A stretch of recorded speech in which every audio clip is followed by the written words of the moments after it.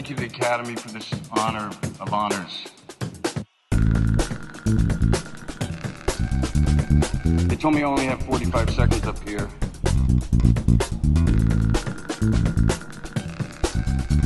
Which is 45 seconds more than the Senate gave John Bolton this week. Merhaba Yiğit'ciğim, hoş geldin. Hoş bulduk. Nasılsın? Ben, abi bak bana bu soruyu soruyorsun. Soruyorum. Harikulade, fevkalade, müthiş, Fevkaladenin fevki. Fevki. Ne güzel. Sen nasılsın? Ben de çok iyiyim. Bugün özellikle yasakların kalkmasından sonra kısmi de olsa bir rahatlama geldi. Aynen, hafta sonu bir geziniriz birazcık. Tabii bir şeyler yenilir içiler artık. Haftalar, aylardır restoran yüzü görmüyoruz, bir şey görmüyoruz yani. Ya işte görmediğin için zaten sürekli podcast'ta onu bunu yiyorsun. Yani onu yiyoruz. Sonra bu adamlar niye böyle yani? O zaman. Konumuza mı geliyoruz? Ben evet. Direkt. Konumuza hızlı giriş taraftarı olduğumu biliyorsun. Konumuz bugün abi askerlik anıları. Tabii ki böyle bir şey değil. Senin anılarını biliyorum. Abi girmeyelim onun için ayrı 3 podcast hatta bir sezonu komple buna ayırmamız lazım. Geçiyorum o yüzden. Anlatırsak sıkıntı yaşarsın, haberin olsun. Gerek yok. Bugünkü konumuz. Bir şirketi herhangi bir evresinde satın almak isteseydin hangisi olurdu?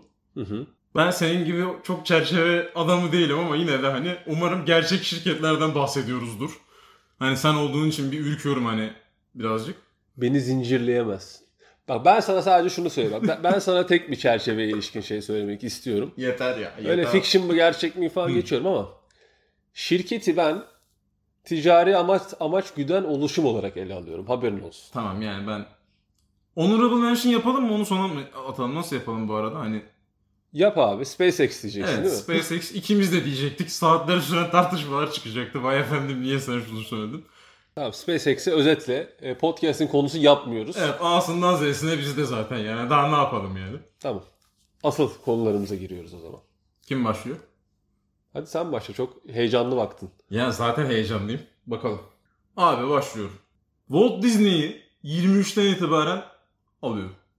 Şimdi. Güzel seçim bu arada. Teşekkür ederim. Ama... Sürekli bir şeylere girebiliyor muyuz? Ne? Stüdyolara bilmem nelere. Ya, dur, ben 23'ten beri bende olabilen bir Walt Disney'i hayal et. Şimdi Walt Disney'le ilgili bir girizgah yapacağım. İşte meşhur şeylerinden falan biraz bahsedeceğim. Sonra asıl olayı kendime dair paraya nasıl çeviriyorum ve benim zevklerim ve benim sapıtmalarım ona geleceğim. Abi 16 Ekim 1923'te kuruluyor. İlk başta o dönem ses konsepti olmadığı için sessiz şeyler yapıyor. Zamanla ondan sonra çizgi film karakterleri üretmeye başlıyorlar. Mesela işte Mickey Mouse'la çıkıyorlar. Bir şey soracağım. Gözüne ilk gelen böyle siyah beyaz kare hangisi senin? Ya abi bu 2. Dünya Savaşı propagandası tarzı garip bölümleri vardı ya YouTube'da. Benim siyah beyaz gördüğüm anda o garip şeyler geliyor. Benim gözüme fix hep şey geliyor. Mickey Mouse'un eski hali. Hı. O aynı değildi.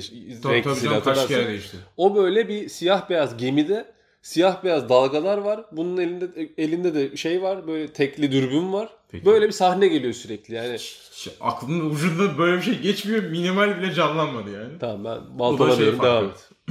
Çizgi film yapıyor, animasyon yapıyor. Bir sürü şeyler yapmaya başlıyor 90'lara kadar. Onlara çok ilgilenmiyorum ve çok hakim de değilim. O yüzden kendi kanon kısmına gelmek istiyorum direkt. İşte 90'larda başlayan bu çizgi film furyaları abi.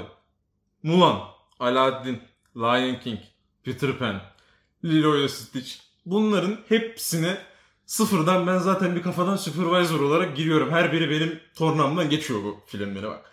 Hepsi ama ben hani bunları şey yapıyorum çünkü daha sığdıracak çok şey var. Mulan'ı sana bırakmam. Ne? Mulan'ı bırakmam. Abi ama şimdi ben her bölüm kendi yaptığım bütün her şeyden sana bir parça ayırıyorum zaten. Lütfen biraz... Tamam, Mulan'ı ayır ama. Tamam iyi hadi Mulan senin olsun ama Mulan teriyaki Szechuan sosu benim yine de onu söyleyeyim. Sıkıntı çıkmasın sonra kavga etmeyin. Bütün Disneyland'ler elimin altında. Ne kadar eğlenebileceğimizi ve neler yapabileceğimizi düşün. Senin kafandan fincan, benim kafamdan roller coaster'lar falan filan böyle. Bütün şeyi de, aletleri, edevatları da. Abi canımız oğlum Disneyland her Disneyland. Şimdi ben Paris'tekine takık olduğum için ben spesifik olarak bir kere Paris'i kendim o zaman şey yapalım gibi. Abi. Crypto Coaster. Bitcoin'in abi dönem işte iniyor çıkıyor. Bütün o dipler. Yaz bu da güzel fikir. Beğendin değil mi? Disney çalmasın bizden. Neyse abi. Ben Paris'tekine çöküyorum. Komple kendi şeyime göre dizayn ediyorum orayı. Arkadan full Edith Piaf falan çalıyor. Geç hikayeye geri kalanmıyor. Şimdi. Geliyorum Disney'in bugüne kadar ne yaptığı, ne yapmaması gerektiği. Birincisi Ne yapıp edip Star Wars'la anlaşıp hep Star Wars'u olduğu gibi George Lucas'a bırakıyorum.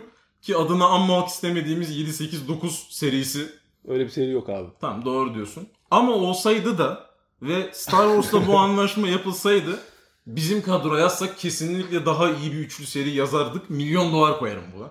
Bizim kadro değil abi. O geçen bölümlerden birinde dedik ya, bu midye seçen ahtapot vardı bir tane. Evet. Rastgele bir şeylere bassın, tamam mı? Star Wars 7, 8, 9 daha iyi. Daha güzel olur. Evet. Çok emindim böyle geleceğini. Neyse. Yani anlaşma olmaması için çaba gösteriyorum. Olursa da biz yazıyoruz, bizim tayfa. Sen, ben, Yiğit, Alp'im, bu kadar abi. Tamam ya, para ver üstüne, anlaşmasın Lucas Tamam. abi. Tabii evet, ben de. Şimdi 2009 yılına bir hızlı atlama yapıyorum. Tahmin ediyorsundur. Etmiyorum. 2009 yılı 31 Ağustos tarihinde 4.24 milyar dolara Marvel'ı satın alıyorlar. Tamam, onun tarihi kalmamıştı aklımda. Doğrudur. Şimdi zaten Marvel'ı ne kadar seven bir insanım. Hani biliyorsun. Büyük Marvel düşkünüyümdür. 90'lardaki o Fox Kids'deki Spider-Man çizgi filmi bana Marvel'ı yegane sevdiren şeydir. Hala da Marvel'a takık bir insandır. Her filmine de çıktığı ilk gün gider. Şimdi bu bilgiler eşliğinde komple alıyorum zaten. Yani Marvel'da bende. Kevin Feige, Stan Lee, ben. Her şeye üçümüz karar veriyoruz. İstediğimiz her şeyi. Bütün Marvel'ın castingi olsun, kostümleri olsun, şey olsun falan. Ben Stan Lee'ye hayvan gibi özgürlüğü veririm ama castingi bir sürü şeyini falan Elden kendim geçireceksin. yaparım. Bütün oyuncaklar, bütün franchise'ı elden geçireceğim. Mesela hani hep şey diyorduk ya, bizim kadro Avengers olsa hani seni otomatik Thor yaparız zaten hani benzerlikten ve divine güçlerin olduğundan dolayı. Kendimi falan Hulk yapardım. Yani Avengers'ı bizim kadro olarak bile canlandırabiliriz, anladın mı? Keyfimize göre yani. Yiğit Iron Man. Yiğit Iron Man, Alpan Alpan kim? Kaptan Amerika abi zaten. Adamın asker Tamam, olmadığı o. herhangi bir FRP bile oynamadık yani. Neyse uzatmıyorum. Geçiyorum. Bütün bunlar işte Marvel'ın yeni kurduğu Disneyland gibi bir oluşum var. Marvel'dan işte adı neyse hatırlamıyorum yani. Star Wars'un da olmayan bölümlere ilişkin bir kısmı var, onu geçiyorum. Nasıl? Star Wars'un olmayan 7, 8, Ha, 9 var ya. Onun da land'i var ama konuşmuyorum. yok Neyse öyle abi. bir. Marvel Land'deki her şeyde olduğu gibi kendimize alıyorum. Bunlar işin kaymak kısmıydı. Şimdi öylesine bir bakındım hani son güncel rapor değeri nedir ne değildir diye. 201.55 milyar dolar 2020'deki Değeri. World. Aynen, değer. Hani zaten hani farkındaysan parayı en son sakladım. En az umurumda olan şey amaç tamamen kendi fantezilerimi tatmin etmek. Bir de son dipnot. Önceki bölümlerden birine bir flashback yapıyorum. Abi Walt Disney'in yerindeysem yani ya da orada bir şekilde çalışıyorsam ve Walt Disney ile tanışıyorsam öldüğümde kendimi de olduğu gibi dondurtmaya dair bir kafalardım Walt Disney'le. Hani abi al şunu el altından beni de dondurt gibi. Oğlum 202 milyar dolarlık şeyim. Ha ölürsem diyorum. Hayır tamam, zaten şey yaparsın abi sen. Walt Disney'e ihtiyacın yok şu an senin. Ha yan yana tiplerde yatalım istiyorum mesela falan. Allah Allah. Kafasını falan algılayabileyim. Adam bunu nasıl oluşturmuş falan filan. İlginç. Beklenmedik yerden geldin. Yani 10 kere sorsam ben Walt Disney'i seçeceğini düşünmezdim. Evet. Ama ben de Walt Disney'i seçtim abi. Yok artık ya. Bir şey diyeceğim. Bu da gerçekse aşağı atlarım ya. Buna yeter artık ya. Dalga geçiyorum. Ben abi ilk seçimimi anlatmadan önce yine bir girizgah hikayesi anlatmam gerekir. Buyurun. Gerçek olmayan şirketleri alamadığımız için bu alacağım şirket değil. Ama şu hikayeyi anlatmak istiyorum. Tabii. Utopia Limited diye bir... Duydun mu hiç? Buyurun. Ama içeriğini hatırlamıyorum. Bu bir şey abi. 1893'te çıkan bir müzikal. Britanya'da. O kadar alakam yok ki ya. O kadar sallamışım ki. Çok başka bir şey duymuşum ben abi. Ama bu müzikalde Ütopya Adası var. Ütopya Adası'na Bay Goldberg diye bir adam var. Bay Goldberg abi ya bu aslında birazcık kapitalizme ve o dönemki emperyalizme aslında satirik olarak yazılmış bir şey. Bay Goldberg abi Ütopya Adası'ndaki herkesi şirkete dönüştürmeye başlıyor müzikalde, tiyatroda. Böyle bebeklerin prospektüsleri var, böyle hisse işte bedelleri yazıyor, nominal değer yazıyor, sermayesi yazıyor falan. Abi acilen kriptoyu bırakmalısın.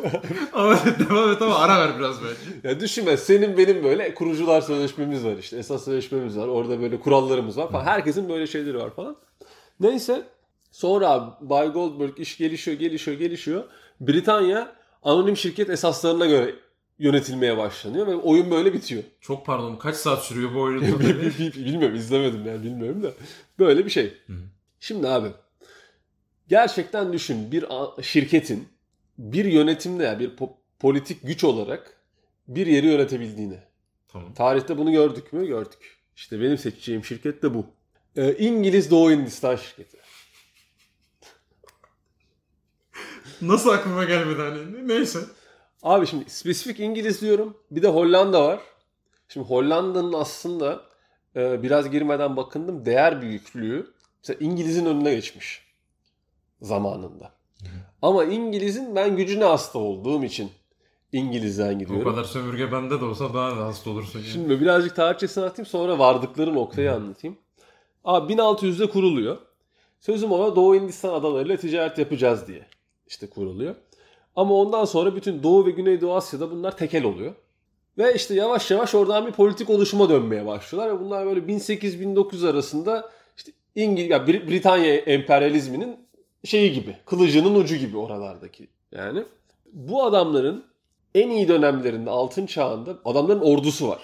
Şirket ordusu var. Kaç kişiler bir tahmin et. Ama şimdi o döneme göre çok atma. 30.000. Şimdi dönemin abi Britanya ordusunun büyüklüğü 130.000 kişi. İngiliz Doğu Hindistan şirketinin ordusu 260.000 kişi. Bu sefer de hani, abartma dediğin için de bu sefer de çok çok küçükten açmışım kapıyı. Abi yani. 260.000 kişilik bir ordusu var ve bu adamlar Hindistan'ın çok büyük bir bölümünü kontrol ediyor. Yani düşün, bir şirketsin, ordun var ve bir hayvan gibi bir bölge kontrol ediyorsun.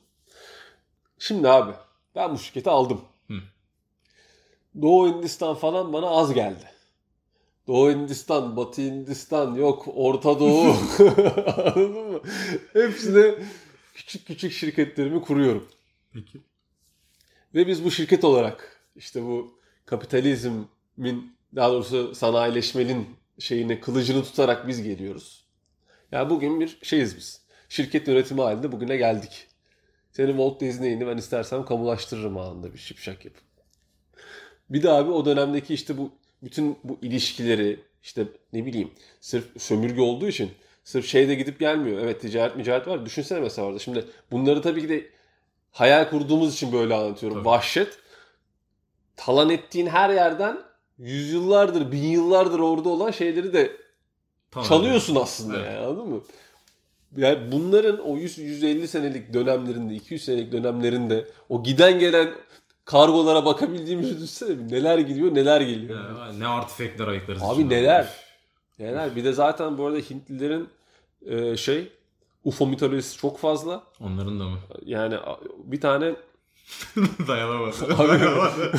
Mahabharata diye bir kitapları var abi. Orada mesela bayağı UFO betimliyorlar. Yani uçan işte dairesel aletler aşağısından alev çıkaran. Yani böyle şeyler betimledikleri için bir de böyle antik uzaylı vesaire nasıl şeyler oradan araklanmıştır. Yani elimin altında olsun. Delikanlı gibi bütün konuyu bunun üzerine kurdun değil mi aslında? Hayır, şu an sen de konuşurken aklıma geldi. daha da enteresan. Valla sen de konuşurken aklıma geldi. Yani daha da dallanıp budaklandırmama gerek yok abi. Ya dünyayı yönetime geçirdim ben. Birazcık yiğit turu gibi oldu. Sen genelde dünyayı ele geçiriyorsun ama. Ya da iyilik dağıtıyorum. İşte ben iyilik dağıtmıyorum. Ben sevdiklerime iyilik dağıtacağım. Yani burada senin bir FRP geçmişini anlatırım ben bir de.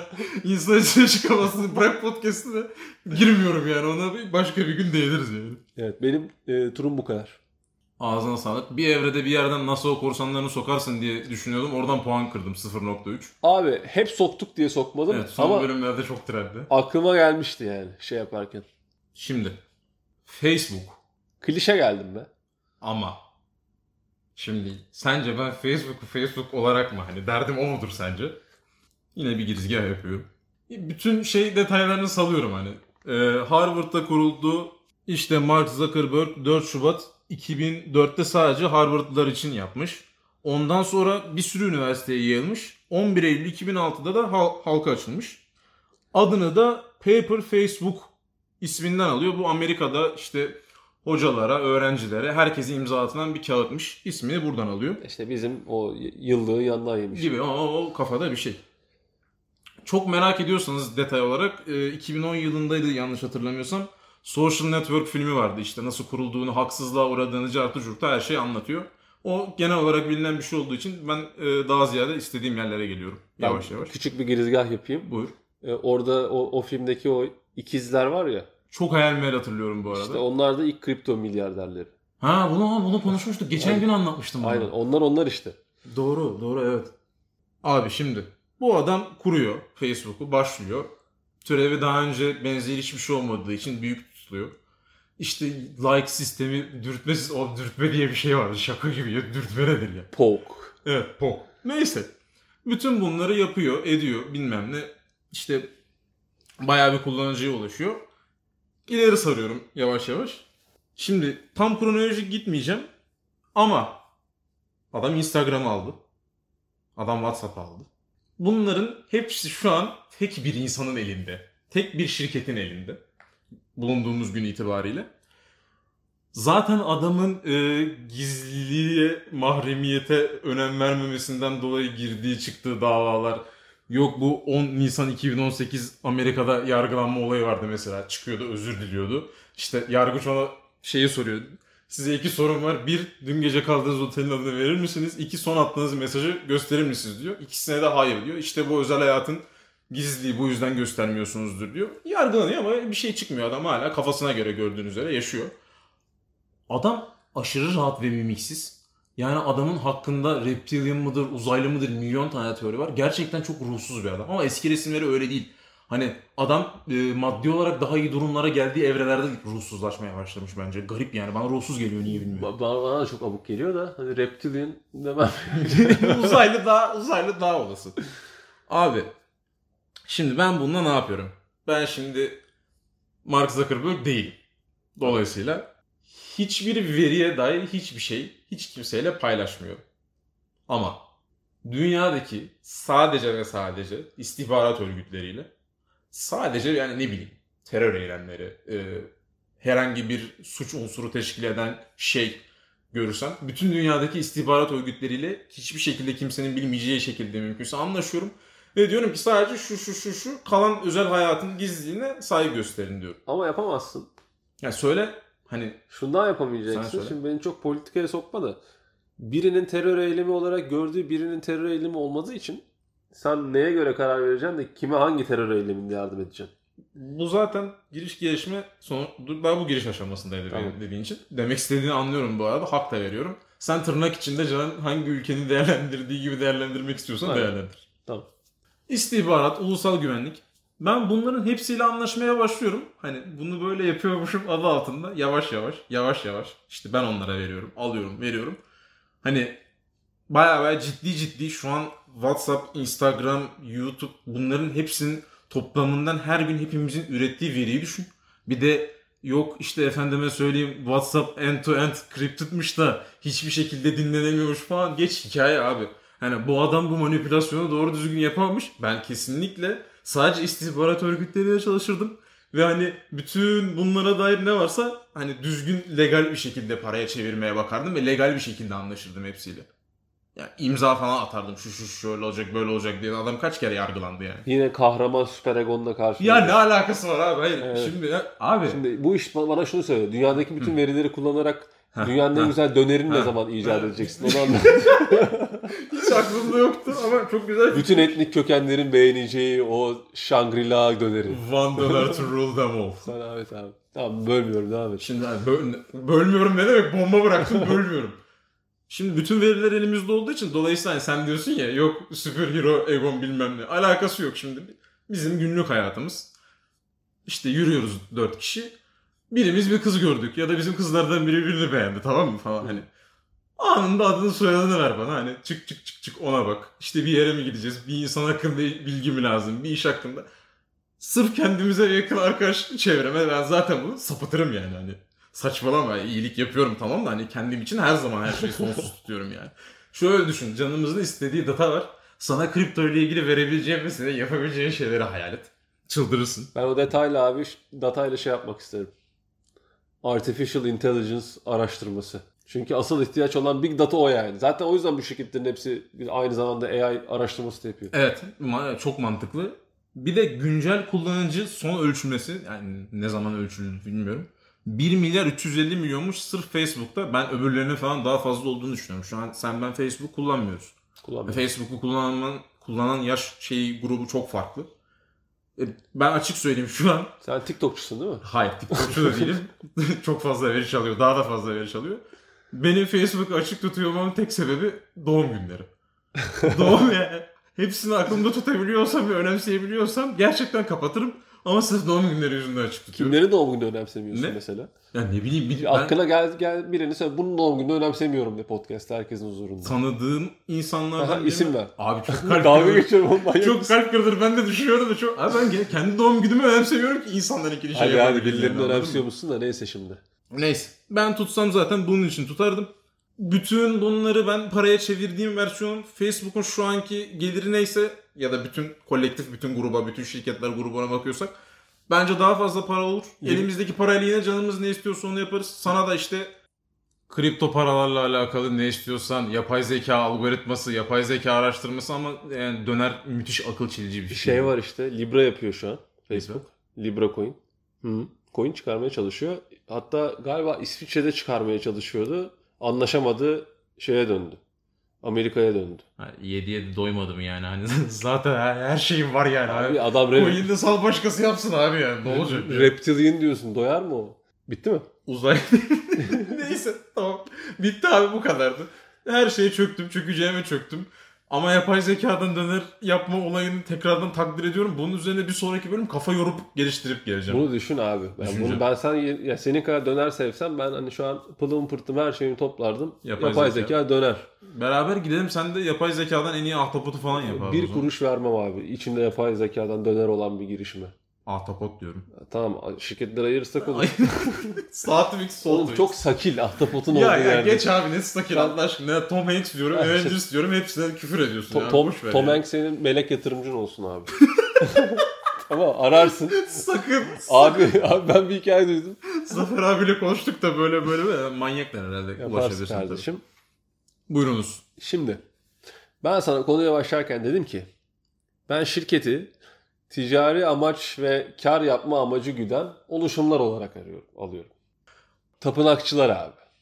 Şimdi. Abi bak şimdi. Sana abi bir dakika. Edep adap sınırları içerisinde kalmaya çalışıyor. Helal olsun. Bak, tapınakçıların abi sana şimdi insanlara sunduğu finansal hizmetler, bankacılık hizmetleri, haklısın, koruma hizmetleri. Şimdi hepsini bir anlatalım. Bunlar abi özetle zaten bu 1099'da Kudüs alınıyor, düşüyor.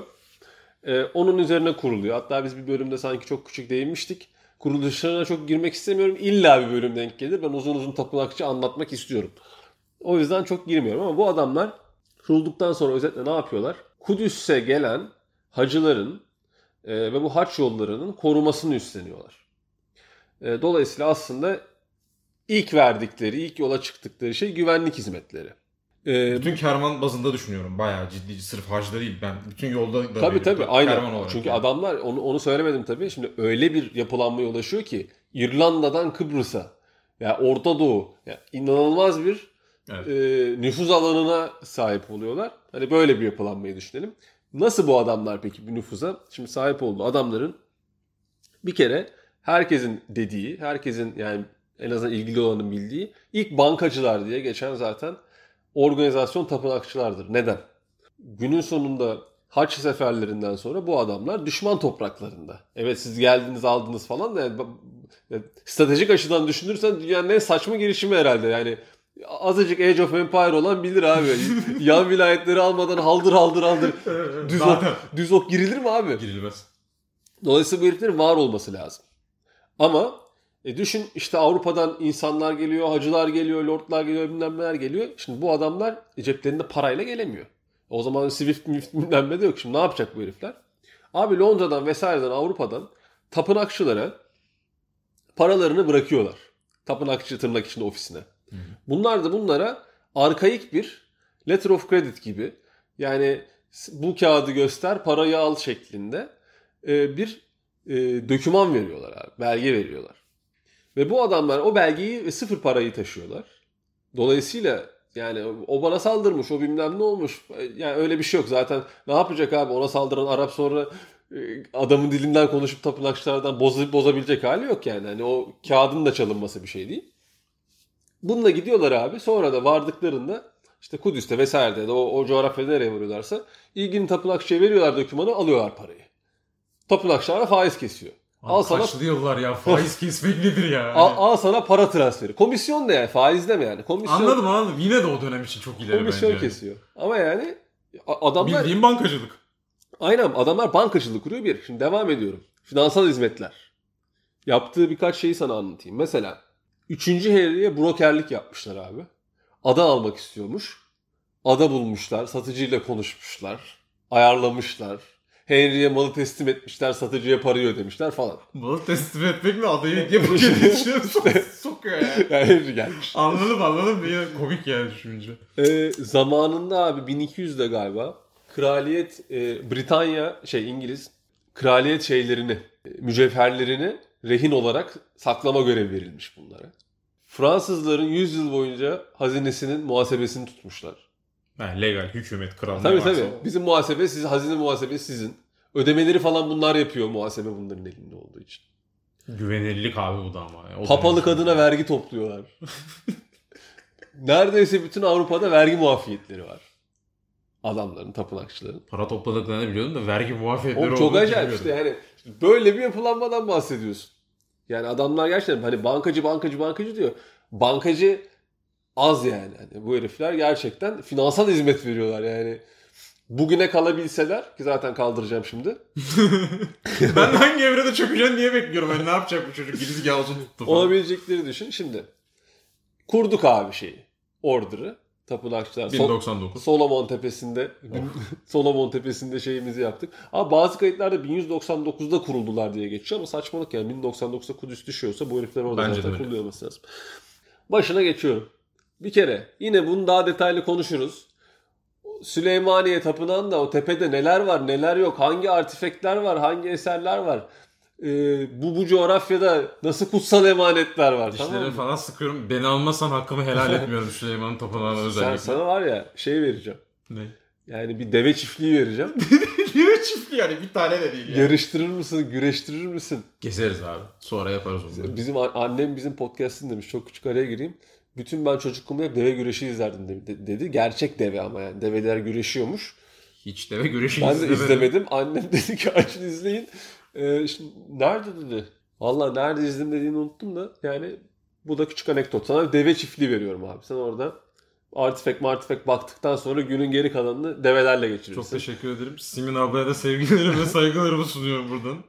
Bazısını yarıştırırsın, bazısını sucuk yaparsın, biliyorsun o. Hiçbir zaman ağzımdan bir kere bile sucuk yapmak çıkmadı. Deve ne zaman desem sen sucuk diyorsun. Güzel çünkü. Peki afiyet olsun abi. Bir onlara bakıyorum. Ondan sonra zaten şimdi ağımızı genişlettik ya. Peak'inde artık yapmıyoruz. Biz çökmüyoruz abi. Biz basiretli tapınakçılarız, tamam mı? Basiretli olarak günümüze geliyoruz. Bir hayal etsene. Tapınakçılar hiç çökmedi. Yani bütün dünyayı kontrol edebilecek kadar kümülatif bir büyüme sağlamış olur. Hükümet falan kalmaz. Abi adamlar her yerde. Bence de hükümet kalmaz bu arada. Yani çünkü adamların bu arada gerçekten rakam bakmadım. Yine Avrupa ordularından büyük orduları var heriflerin. Çok acayip yani. Ordu olarak inanılmaz bir güçler. Parasal olarak inanılmaz bir güçler. Yani dini de kullanıyorlar. Ve abi hani sırf ordu gözüyle bakma, adamlar ciddi hani suikastçı da yetiştiriyor, onu da yetiştiriyor, bunu da yetiştiriyor. Hani bir sürü şey yani düzenli ordu olarak da düşünme. İstediğin adama istediğin gibi suikastı o yıllarda yapabiliyorsan şu an dünyaya nasıl yön verebileceğini düşünsene. İşte onu diyorum. Senin dediğin doğru ya. Gerçekten konvansiyonel anlamda bildiğimiz devletlerin sonunu getirebilecek bir yapı olabilirdi o. Yani ele geçiriyoruz da benim asıl derdim abi bu adamların ezoterik kısımları aslında. Tabii ritüeller, mitüeller. Ben onlara girer eserler. çıkarım ama çok girmiyorum. Tapınakçı bölümü başka bir yerde ben daha uzun yapmak istiyorum çünkü. O yüzden bitmiştir efendim. Bu bölümü 20 kere daha üst üste çeksek tapınakçıları şirket bazında kesinlikle aklıma gelmez düşün yani. Kesinlikle şirket olarak düşünmüyorum. Yanlış bir düşünme biçimi. O yüzden disclaimer'ımı koydum en başta. Helal olsun. Var mı bize bugün vermek istediğin bir borsa manipülasyon haberi? Abi manipülasyon haberi yok. Borsaları takip ediyorum ama sende dolu dolu haber var. Görüyorum screenshotlarını. Abi hani şimdi dayanamadığım birkaç şey var. Görünmez heykel muhabbetini biliyor musun? Anlat. İtalyan sanatçının görünmez heykeli 150 bin liraya satılmış. Salvatore Garau diye bir heykeltıraş. eserin adı me, yani ben anlamında. Satın alan kişiye $150.000 karşılığında bir sertifika veriyor ama 3 boyutlu ya da katı hiçbir şey yok. Ulan bari NFT yapsaydınız. 150.000'e boşluk satmak ne demek abi? Bunu sen bana atmıştın, şimdi hatırladım. Bu abi yani bir tane eskiden hep geyik dönerdi, felsefe sınavı. Şu sandalyenin olmadığını kanıtla, hangi sandalyenin Hatırladım. tersi bu abi.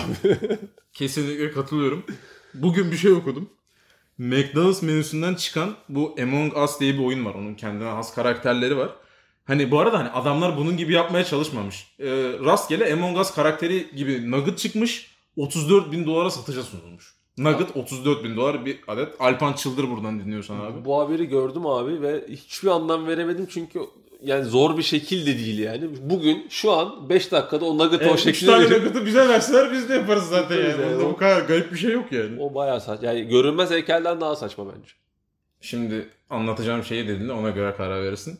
İlk Türk astronot için seçimlerin yakında başlayacağı açıklanmış. Başvurmaya düşünüyor musun? Türk astronot olarak. Abi yani hani. Şimdi- Birimiz başvuracaksa bu sen olmalısın yani. Yani sana nerenin soğuk olduğunu geçen bölüm söylemiştim. Beni konuşturma abi. Tamam. Var mı son eklemek istediğin herhangi bir şey? Yani bence tadında güzel bir bölüm oldu. Benim ekleyeceğim bir şey yok. Ben iyi sapıttığımızı düşünüyorum yine. Dinleyen herkese dinlediği ve vakit ayırdığı için teşekkür ederim. Gelsin gitar.